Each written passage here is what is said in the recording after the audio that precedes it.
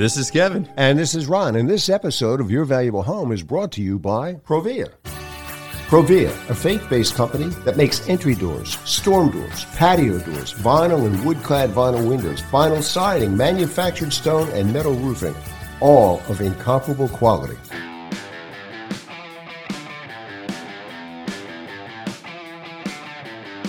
Welcome to Your Valuable Home, the weekly podcast for listeners who believe that residential real estate is the way to build wealth. Hi, I'm Kevin Kennedy, a working contractor and host of Your Valuable Home. Your Valuable Home is for homeowners and investors alike who want to acquire and improve real estate based upon educated decisions. And I'm Ron Melk, Your Valuable Home producer and co-host. Our weekly one-hour podcast is not about doing it yourself. It's about hiring the right contractor to do the right job at the right price. And it's not about flipping. It's about buying and holding to build wealth. Homeowners and investors strive to create wealth and financial freedom with real estate and avoid costly home improvement mistakes. Your Valuable Home is for you. The Project Replay made redoing our kitchen and bath trouble-free.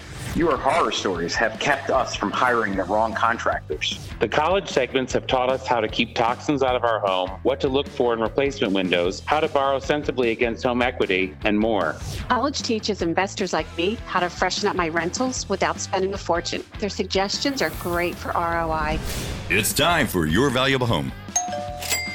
All right, Kev, we got an interesting replay today, talking about the future of the contracting business. Yeah, what it was before and what it was coming into. The gentleman on the show, he's a legend to me. He's a friend of mine for a long time. Right after I started the business, I got him to meet him probably in the early 90s, and he's been a real staple in the community of our area where we grew up when he got into the business in this area, of educating contractors and knowing what the business was all about.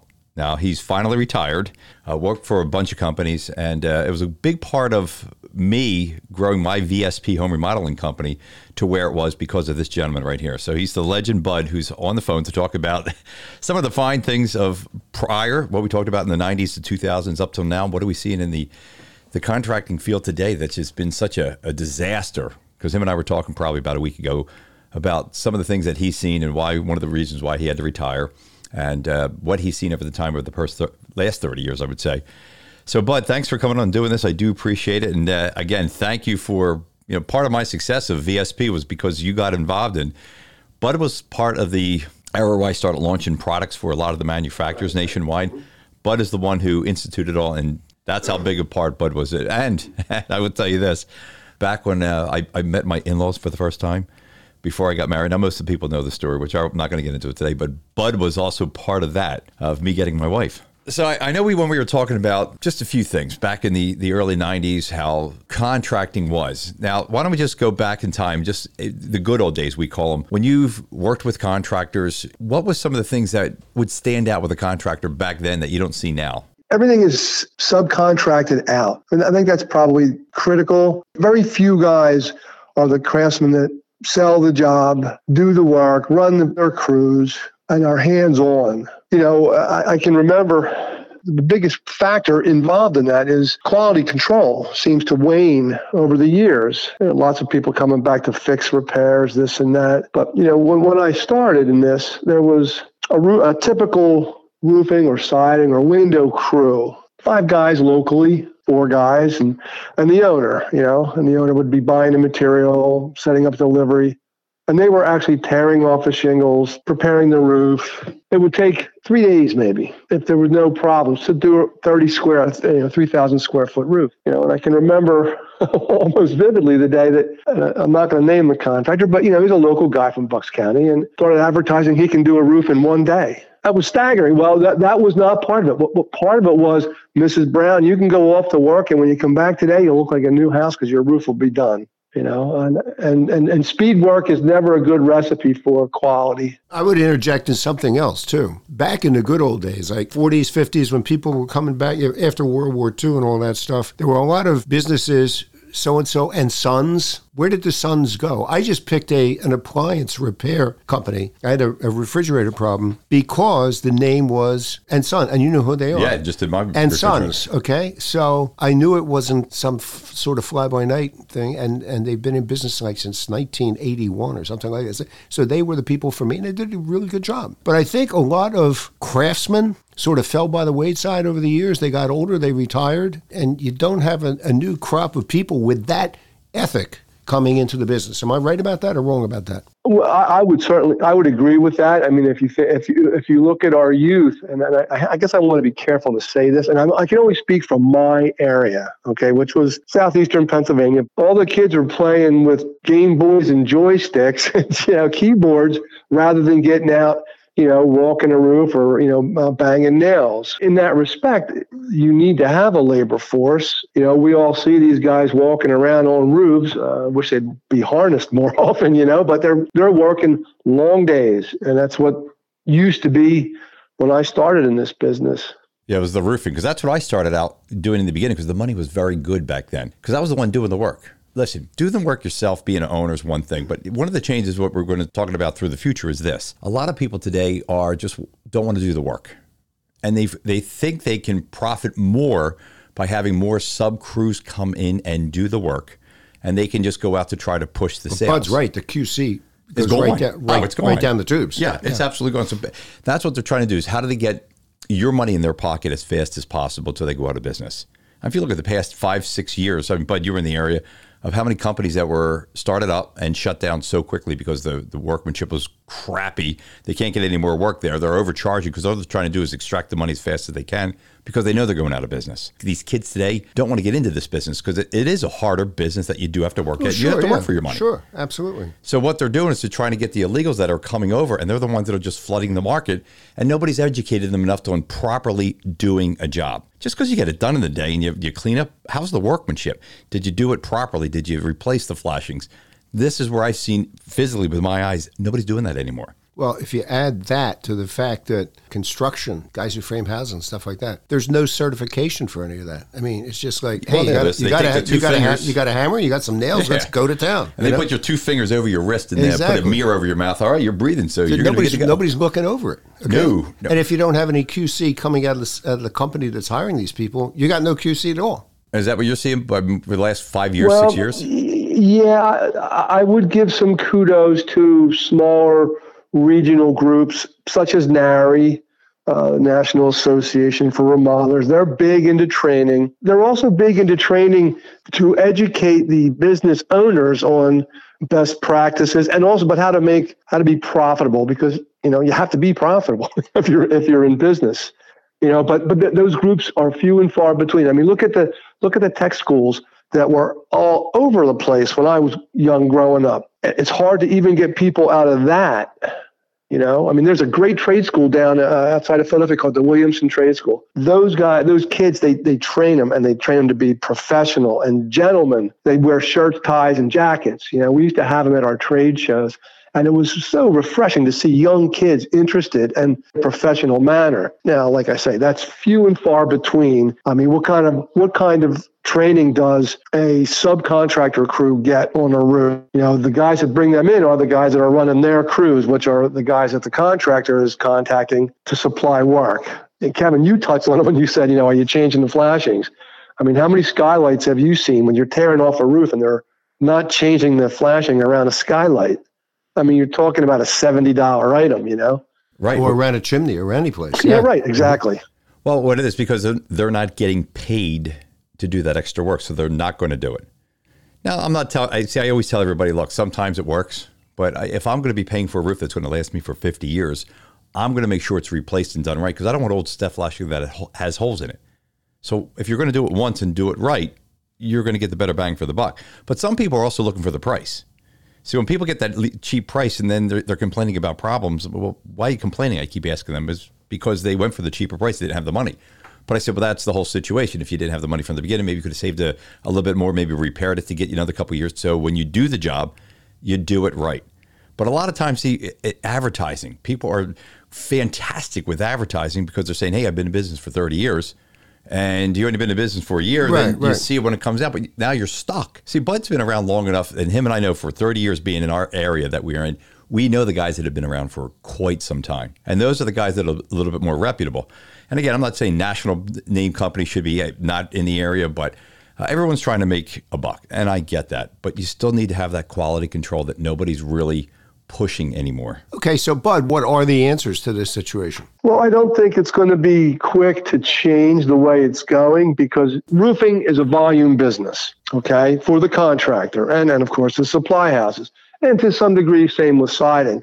I think if you look into the more finished type of work, interior work, the kitchen and bath, where they do have training and things like that. I mean, to me, training is everything. I was trained every year in my end of the industry, in the supply end of it, and the product information, just as there should be that kind of training. I don't want to say there should be a weaning out, because you have to be able to have the people to do the work. I don't think these sub guys are getting paid super well. They're being controlled by the contractor, who is either being controlled by, the guy looking for the work, or the builder in the case of new construction. There has to be some sort of, maybe even it's a grassroots beginning to training and certification. Certification is the operative word here to me. We're going to be going out to Provia, our sponsor, looking at their certification courses, okay? You got to be certified to put in their windows and other products. I don't know who wouldn't want to do that. I mean, if you're a contractor, who wouldn't want to do that? Well, here's the thing with one of the roofing companies, the biggest probably roofing manufacturer out there has a certification program. And I remember sending pictures to the rep for GAF saying, hey, if this is certified, why is this done wrong? Well, I'll give you an example, like having a large overhang with like an 8-12 pitch, which is really steep, and putting one layer of ice shield, which is not even getting inside the house. Well, the certification requires you to be far inside the house of ice shield to be applied to that. So if you're certified, and it says right on the thing, hey, we're this certified contractor, this manufacturer, but you're doing it wrong because the subs aren't doing it. It's a lot of more steps than just saying I'm certified.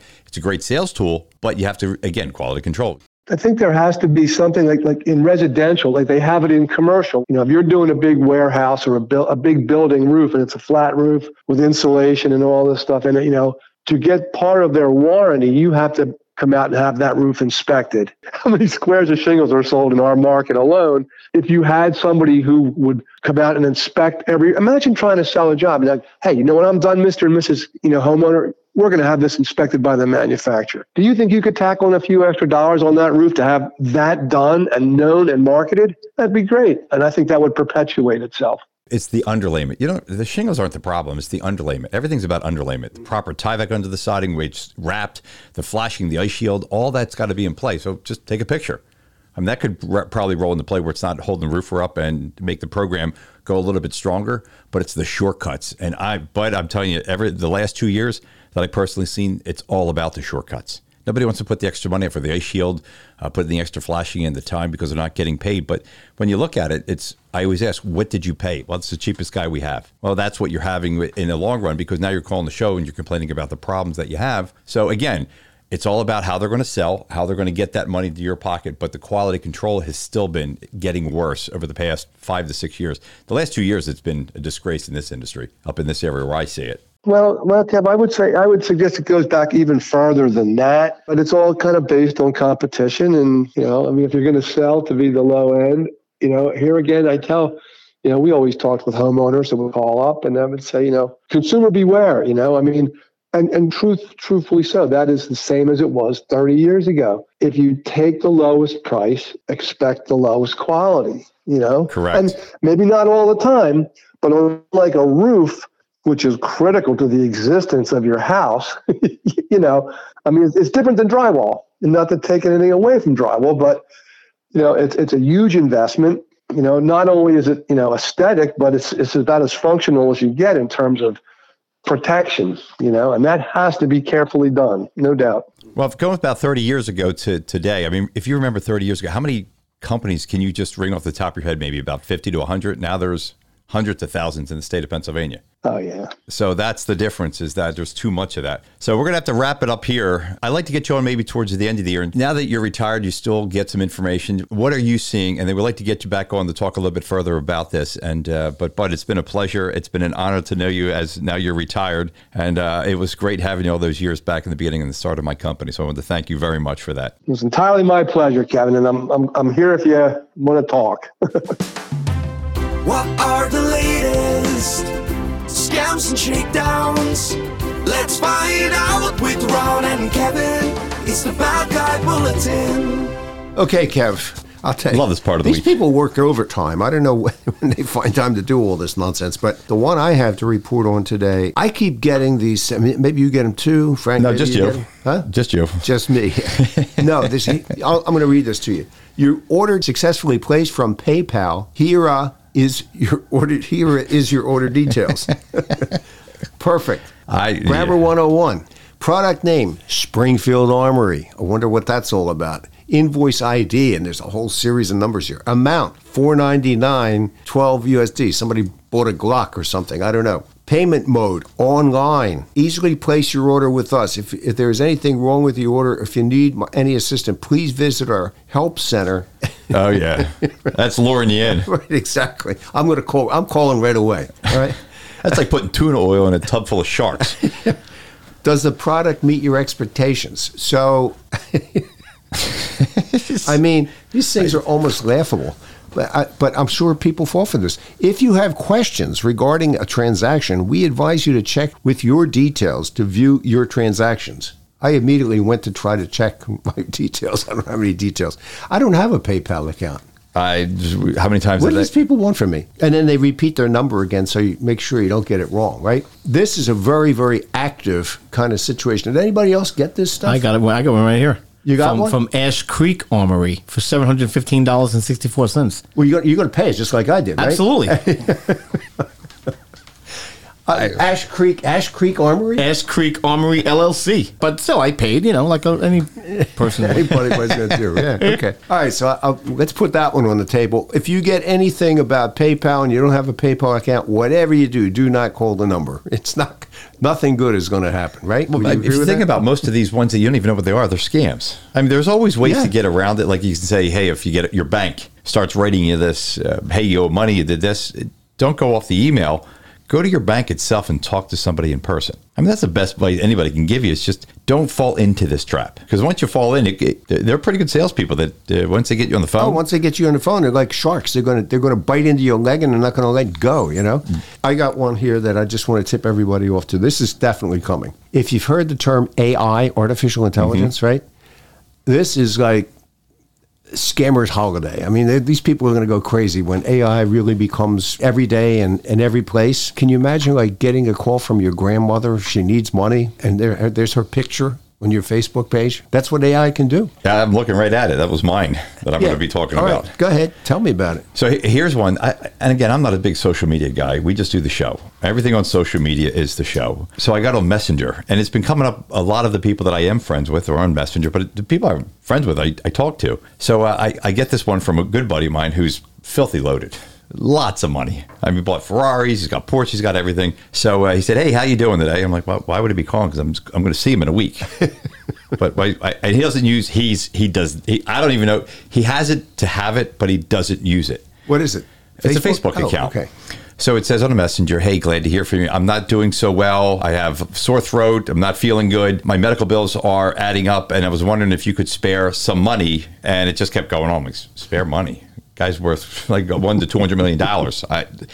So then I said, well, that's great. So I actually said to him, like, how are you doing living in San Francisco now? And he never got back to me. Then he wrote back a day later, I'm doing wonderful. So now he's in San Francisco. It's my neighbor, by the way. Mm-hmm. So this guy, then he starts going on, I'm extremely blessed. And then he starts showing me pictures of, I don't know what the heck this was. But a week went by again. Then he just kind of asked a couple questions. And then I'm with my buddy. And then, boom. You're with the guy who... I'm with the guy. Sitting next to him. Sitting next to him. So he wrote, hey, how you doing? Are you receiving my messages? I said, no, but I am sitting with you now. Why are you messaging me? I'm sitting across... Here it is, right? You see it? I see it. I'm sitting across the table with you. Why are you messaging me? So then he started talking about AARP and a whole bunch of stuff and then trying to get me to buy into this. So finally, at the end, I just wrote fraud. And then I never heard from him again. No, of course not. That's been 2 weeks. Of course not. Afraid you're going to report him to the FBI or whoever you have to report to. I see him on my Messenger, and I know the people they're not sending them. I just don't engage. But I figured I'd give this one a shot because he needed money. And the guy who I'm friendly with on there does not need money. And it was just going back and forth and talking about it. But it's the fraud that once you start engaging in the conversation. You don't want to engage. No, you do not want to engage. I mean, that's the overall lesson that take away from today. You do not want to engage. So we talked about two different types of scams. One is the PayPal thing. You just bought a firearm or whatever you bought, okay? And if you have any questions, please call us to such and such a number. Don't do it. Do not pick up the phone and do it, especially if you don't have a PayPal account. And then the other one is on Facebook. And I'm sure a lot of this stuff goes down on Facebook, right? Mm-hmm. On Facebook, if you get somebody who knows you and they're looking for money, just say goodbye. Yeah, here it all is. That's why I said I'm going to bring this in and show you. He needs money. There you go. So I finally wrote fraud, and there's nothing past that again. Goodbye. Yeah, and you're not going to probably not get, maybe from somebody else, or there'll be a different scam now you get from the same guy. I don't know. Probably has multiple Facebook accounts. There was about 7 of them in the past month and a half that responded to me, and I don't even use Messenger. I just happened to put it up. I saw them on there. I just kind of clicked through them, and it just happened to be that one of them is a closer friend of mine, and I was just with him that following week when I somehow miraculously got, because I said to him, I said, you might want to call your Facebook account because there's some fraud going on. I said, somebody hacked your account. He said, what do you mean? I'm like, hey, look, I'm sitting next to you, and this guy's writing to me. So we're just laughing, having a good time with it until he started extracting money by saying, hey, work with this, give me money here, do this, you can set this program up. And I just wrote fraud, and then that was the end of it. So okay, well, the curtain comes down on this week's Bad Guy Bulletin, right? But just keep in mind, do not respond to these people. Do not respond. And it seems like it comes in flurries. You know, they get real active, then they get unactive, and they get active again. So I don't know, maybe it's like a gang or somebody out there doing this and thinking they're accomplishing something for the good of all people. I don't know. Well, especially in emails, you never want to open or click on anything in email. Just delete it. That's the best thing. Don't click on anything because then they're opening a can of worms into your system. So okay, and I want to have everybody listening right now should listen to this next interview we're going to do with Ryan. He's a veteran volunteer firefighter talking about wildland fires. And can they happen in your area? Yeah, they probably can. If you live in a deep suburban or rural area, they probably can. So very important information coming up. All right, we'll be back after we take a quick break. We've been telling our listeners about Provia entry doors and windows, but there's a lot more to Provia, right, Kev? Yeah, you bet. Provia is your one source for professional class entry doors, storm doors, patio doors, vinyl and wood-clad vinyl windows, vinyl siding, manufactured stone, and incredible metal roofing. In fact, Provia makes all the product you need to create the perfect home exterior. They do it all the Provia way, the professional way. Hey, Kev, didn't you just use Provia siding and doors on your home? Yep, the look of my siding and doors have landed me a ton of work. Okay, so what sold you on Provia vinyl siding? The same that sells my customers. Provia siding reflects heat, protects against UV rays, and solar heat buildup that ensures long-lasting color. Then there's a range of traditional, insulated, and decorative siding profiles, all with the look and feel of real wood, and a selection of now colors including dark and bold hues. So what's your take on Provia manufactured stone? The molds of Provia stone are created from natural stones, giving it a quarried stone look with a great range of shapes and sizes. Customers love them, and the 10 choices of color palettes, Provia stone goes with any environment. To see how Provia siding and stone combine to create the Provia perfect exterior with great curb appeal, visit Provia.com. Click on Designer Collections under the Design It tab. Hey, Kevin here, installing another Provia entry door. I do about 50 or more a year. Schlage knobs, hardware, and handle sets make a great complement to any Provia fiberglass or steel entry door. Provia and Schlage, I think, are the best combination of curb appeal, style, and security money can buy in entry doors. And Schlage now has a complete line of Wi-Fi locks, including the new Encode Plus, which can be locked or unlocked with the tap of an Apple Watch. Amazing. Provia and Schlage. There's no better combination for entry doors. Okay, Ron, now it's time for the featured segment. I know just a few weeks ago we had that fire that was burning my eyes that was coming down in the smoke all over Pennsylvania and New Jersey. Yeah, I made the mistake. I didn't want to hang up 3 other people. We played tennis that day when it was all smoky, and man, I'll tell you, running around, it got into your lungs. It was really nasty stuff. So, I mean, did you ever imagine it'd be a major wildfire in eastern Canada? I did not. Did you ever imagine we'd have the fallout from it? No, well, you told me about that, and I couldn't figure out what this smoke was. I thought it was like a... You thought somebody was smoking a cigar in your backyard? There's one big cigar out there, I can tell you that. Okay. That happened a few weeks ago in Canada. It was a nasty situation for us. It's kind of what I've experienced in L.A. a couple times already. And I suspect that a major wildfire or fallout from one could happen in other areas of the U.S. when you least suspect it. Could be happen here, could happen in the South, could happen in the Midwest. Here to help us understand wildfires and how they happen and how to mitigate the effects of one if it happens in your community is Ryan, a veteran volunteer firefighter in Pennsylvania. Ryan, welcome back to Your Valuable Home. Ryan's been on before. We've covered the subject of wildland fires with you before, but these fires cause such devastation that a short refresher course probably is in order, right? Yeah. Well, thanks for having me. I think a lot of people are now becoming more aware because of the news that looking at their property saying, am I in a fire prone area? And I think if there's one thing that's happened in the last few years, it's made people at least more aware to what to look out for. Yeah, it certainly made me more aware. As a matter of fact, I after we experienced this in Pennsylvania, I called my buddy who I'd seen a couple of weeks before that. It was outside of London in England. I said, when you go outside, you can smell Canada from your house. Because it went to Norway, it went to England, it went all over that part of Europe. Yeah. So, small world. And generally, what people should probably know is that usually there's fire seasons, and it depends where you are. Like, for example, we're in Pennsylvania. Wildfire season's usually coming out of winter to spring because everything's dead and it heats up the fuel. California, I think it's more in October, November, December. And you can still have different times wildfires. It's just you got to have a combination of dead fuel, wind, and obviously something to ignite it. So it's a lot of these conditions all coming together. So wildfire really is seasonal depending upon your geography then, right? Yeah. I mean, you don't have to worry about too much in the winter in Pennsylvania. We've had a couple one-off. If there's like a field that's dead and is a patch of fire, but those big fires that you see out west or that spread or what's even happening in New Jersey now, New Jersey's going through a lot of wildfires, especially in their pine lands. In Burlington County, they have one right now. They had a pretty busy season this year. Yeah, Burlington County is the Pinelands County, isn't it? That's where all the pinelands are, aren't they? Yeah, that's one of them. It stretches through a couple. If you ever drive to the Jersey Shore and want to avoid traffic, I like going through New Egypt and down through Fort Dix. It's a better ride, in my opinion. You go right through that. And that's where you can see a lot of the heartland where the wildfires in Jersey have been occurring. And, you got thick forests, a lot of dead fuel, and the right conditions. And if nobody gets to the ignition source and you have a small fire and nobody sees it and it's in the middle, it will eventually grow. That's where some of these big fires have occurred, especially in Canada. I haven't really read about the one in New Jersey. Is it under control? I think it's 60% under control now, but they're getting to it. But it's just been, the one thing I've noticed, it's been very active the last few years. They've had a very active wildfire season, and it goes up and down. I mean, and what people got to realize is most volunteer companies in the country are usually in mildly populated suburban or rural areas. So the rural areas are the ones that usually have the most wildfires.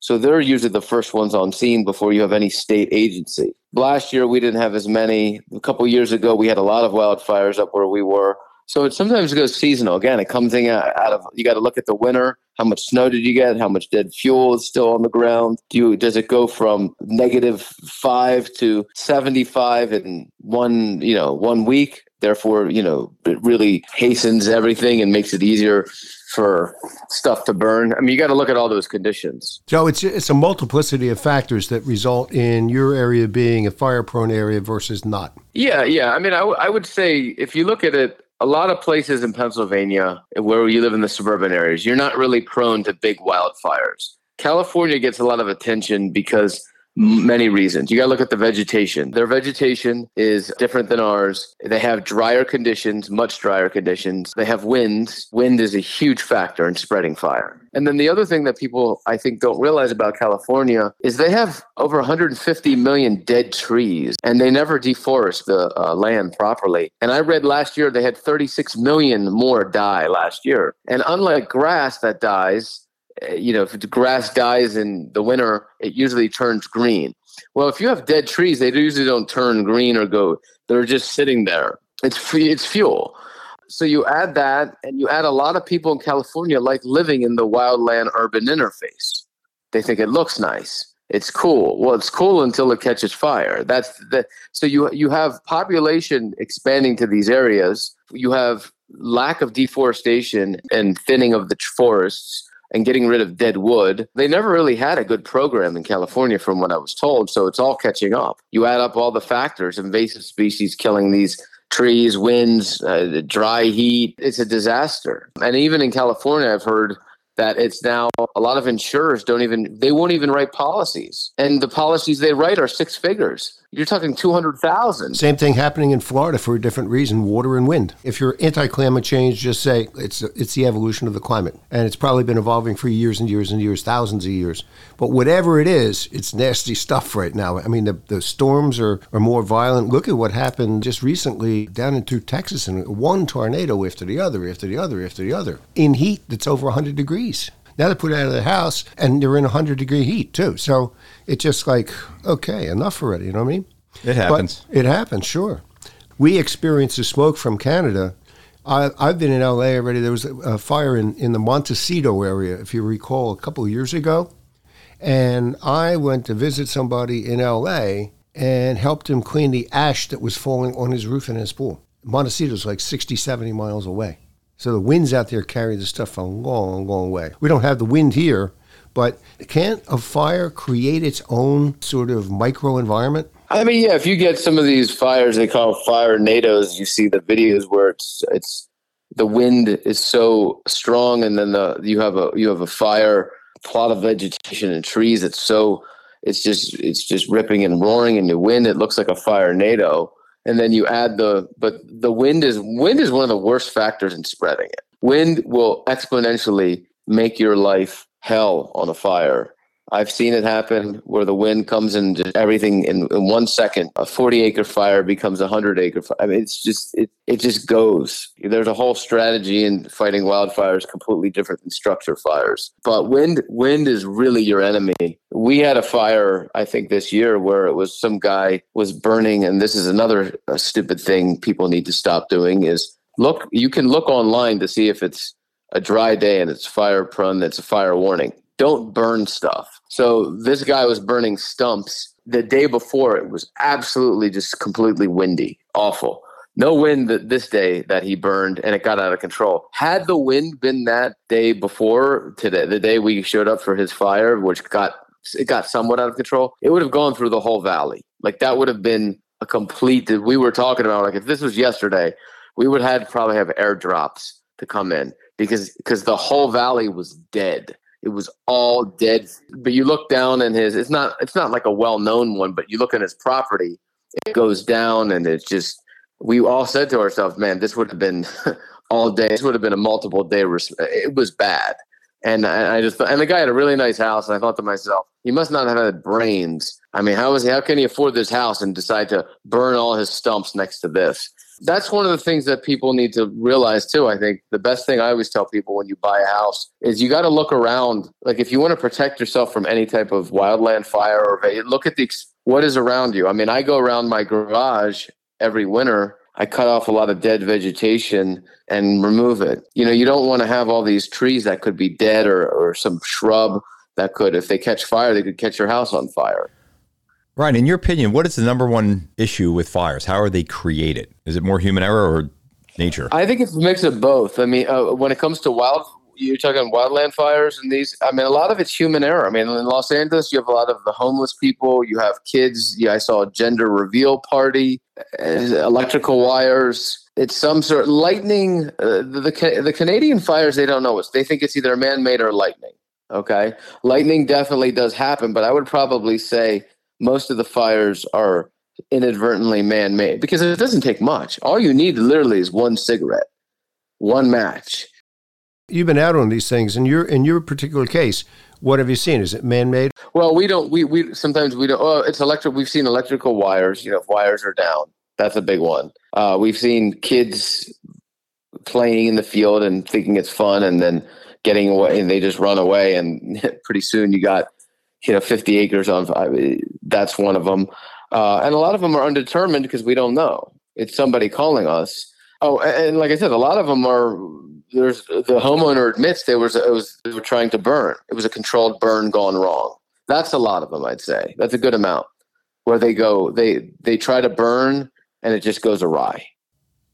I mean, if there's a big burn, and I've been with you in Rosemary's old house where we did some burning, but you were there, and I felt very confident with that situation. But in a big burn, should you call the fire department to be there? Yeah, and then you might want to alert.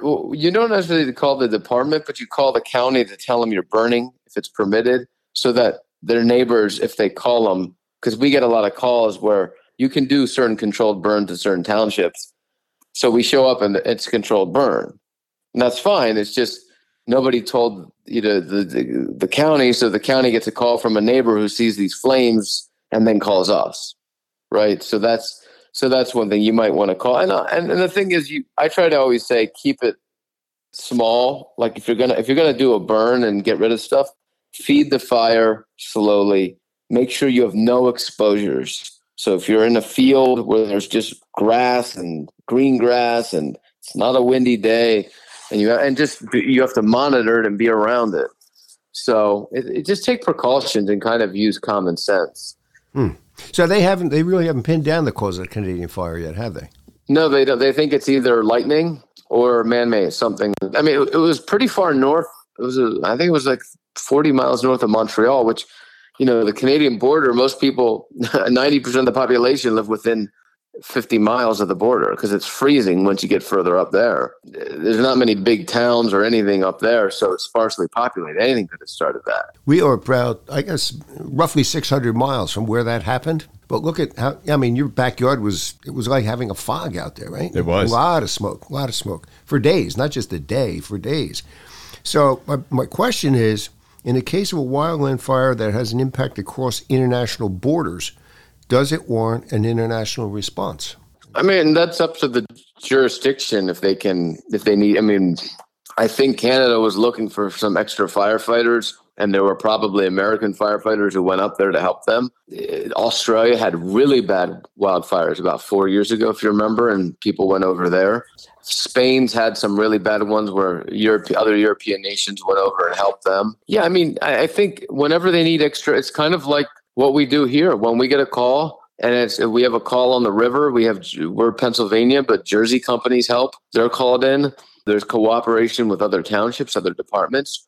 So usually international cooperation is not uncommon. I think it's just up to the jurisdictions and if they need the manpower, how they get it.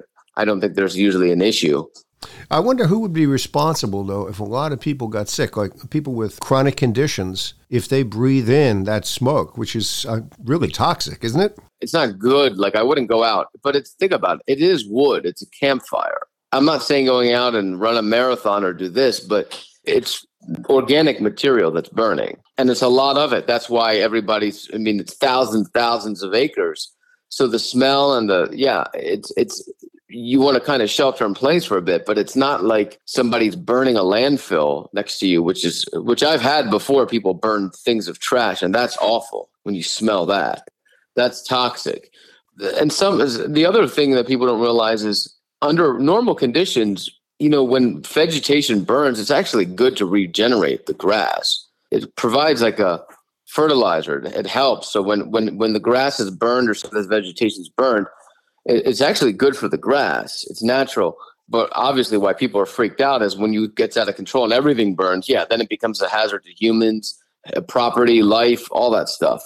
But just people got to remember it's organic material and it is uncomfortable. And I would not advise, but I wouldn't be as freaked out about it. I would just try to avoid, and, like I said, if you want to wear a bandana or something, these fires are not exactly, this one in Canada was one of the first in recent memory that's bad. So it's not like it's happening all the time. If you live in an area where it's happening all the time and you want to move, that's a different story. Right.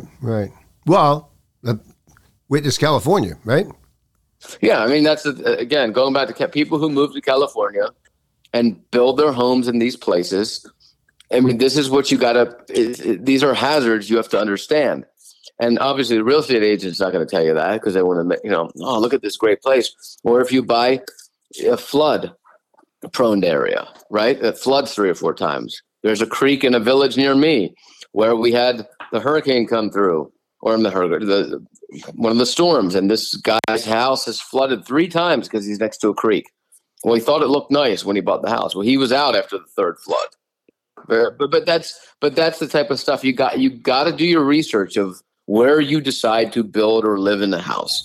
Well, today the other factor is too, and it's happening with fires, but it's also happening big time in Florida because of the wind and the storm surges. insurers are pulling out of the state.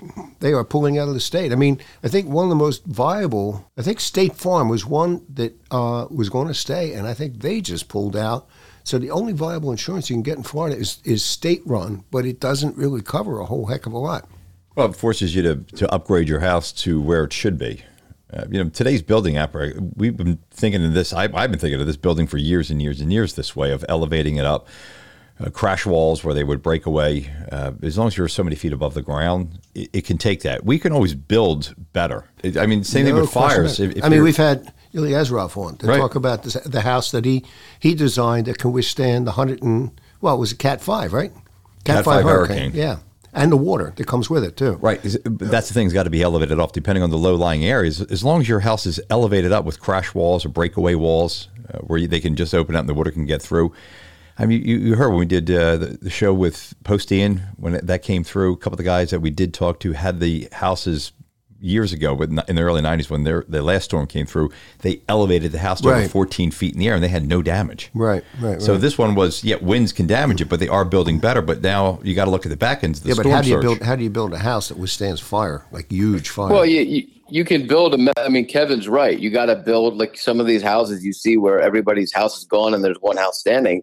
Well, he had a metal roof. He probably had fiber cement or stone, or so he minimized combustible building materials. Yeah, that's what you got to do. I mean, that's if you want a fire resistant house, if you live in a fire prone area, and you have to look at that. Just like he says, you have to build 14 feet up in certain areas where could be water damage or storm surges.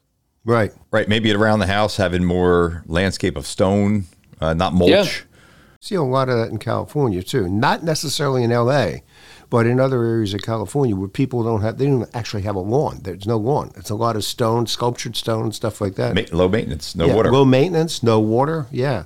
So it is possible to build safeguards against wildfires. How about in expansive, sparsely populated areas? Does it make sense to clear out like a zone? Oh yeah. I mean, the best thing I can have, one thing I advocate is somebody wants to move to like California or something.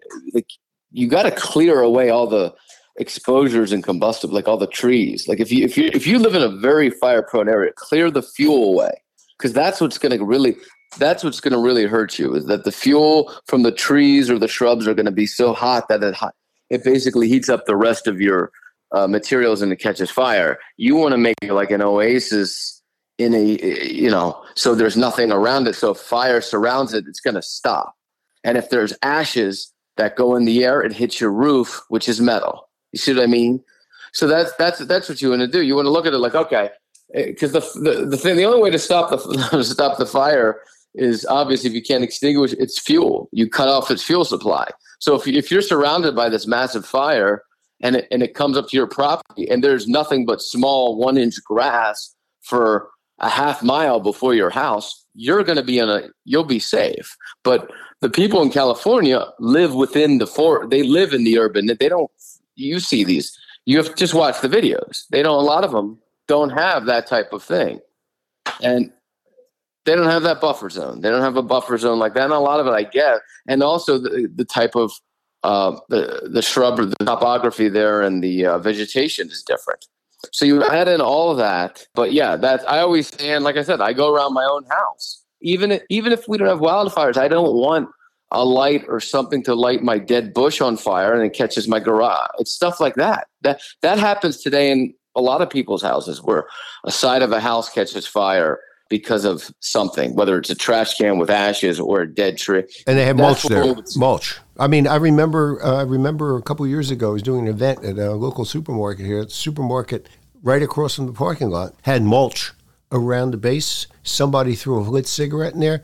That place went up like that. The whole store went up. And thank God they got all the people out. But it doesn't take a lot. Now, well, Ryan, in your professional opinion for our listeners, for most of the people, not the people that live in the woods, but if you're most of the people in America across where you're living, is there a safe zone that you need to create, like a dead area where there's going to be no combustibles?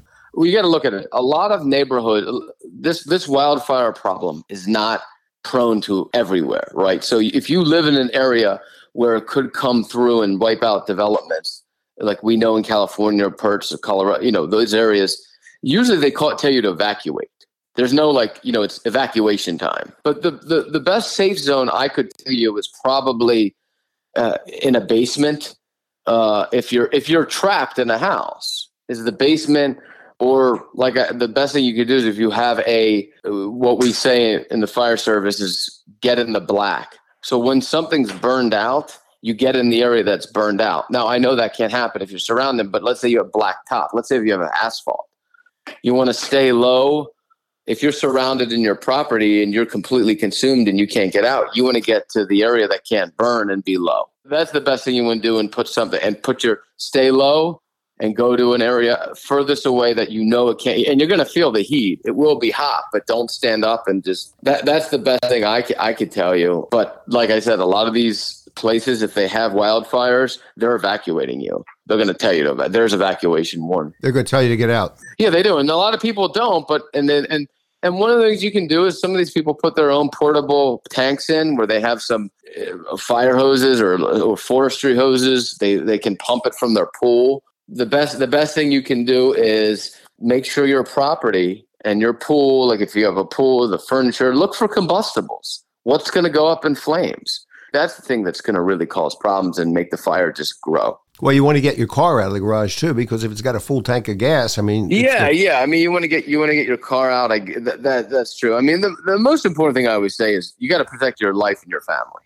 Okay. I mean, absolutely. And you don't know how much time you have. Some of these people, you have a fire and you have days because it's moving. Some of it you don't. You have an hour because you don't know. So you always want to make sure that you can go to an area that's just basically that will not burn, like a blacktop, and keep have a plan sketched out. It's just like a fire plan for your house. Correct. I Okay. like it. Yeah, I like it too. It makes a lot of sense. There's certain areas as I said before, in Arizona, Nevada, New Mexico, and certain areas of California too, like Palm Springs. Are they at less risk for wildfires? They go out of control? Because in Palm Springs, I mean, you'd be hard pressed to find a lot of vegetation anywhere in Palm Springs, I don't know a lot about Palm Springs, but I can tell you that if there's not much vegetation anywhere and there's basically stones and sand or something, yeah, you're obviously going to be safer because you're surrounded by stones and sand stuff. So in other words, people in fire-prone areas can fireproof their landscape, can't they? Yeah, you can. It's not the prettiest. And again, a lot of people move to Los Angeles, and people who have houses that say, I want to have I don't want to have fake grass, or I want to have all these trees. I want to have privacy because everyone's looking at each other, right? And in Los Angeles, everyone can see each other from their backyard. And the houses are close together. So a lot of people, it makes sense, but they don't like to do that because they want to have it's not the nicest looking thing, but it's probably the best. Okay, we got to wrap it soon, but talk for a few minutes about the prevalence of volunteer fire departments and the importance of supporting your local volunteer firefighters. Well, I mean, most people, I think, from what I encounter, don't realize that 70% of the country firefighters are volunteer, and most of the volunteers are concentrated in rural and suburban areas because cities don't have volunteer. They have too many calls. They won't be able to get the response time they need. So, but most areas have volunteer departments. And these volunteer departments, there's been a massive shortage over the years, probably an 85% decline in members in 30 years.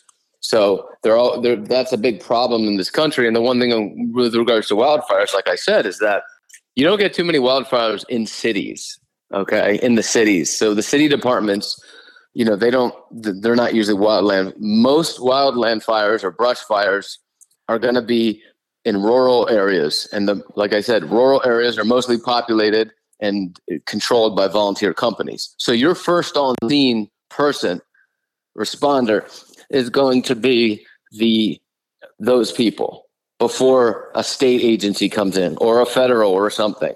Is the personnel problem because young people like you aren't coming into the firefighting world? That's part of it. I think the people aren't coming into it, and one of it is the training. The training is extremely long, it's hard, and they've added so many more hours. So people they get dissuaded and discouraged when they hear the 200 hours to join. just to become certified. And then you add everybody's moving and everybody has other things, and where people work many jobs to make a living. You add all those factors, it's just a changing world. Yeah, in many, many, many regards. Yep.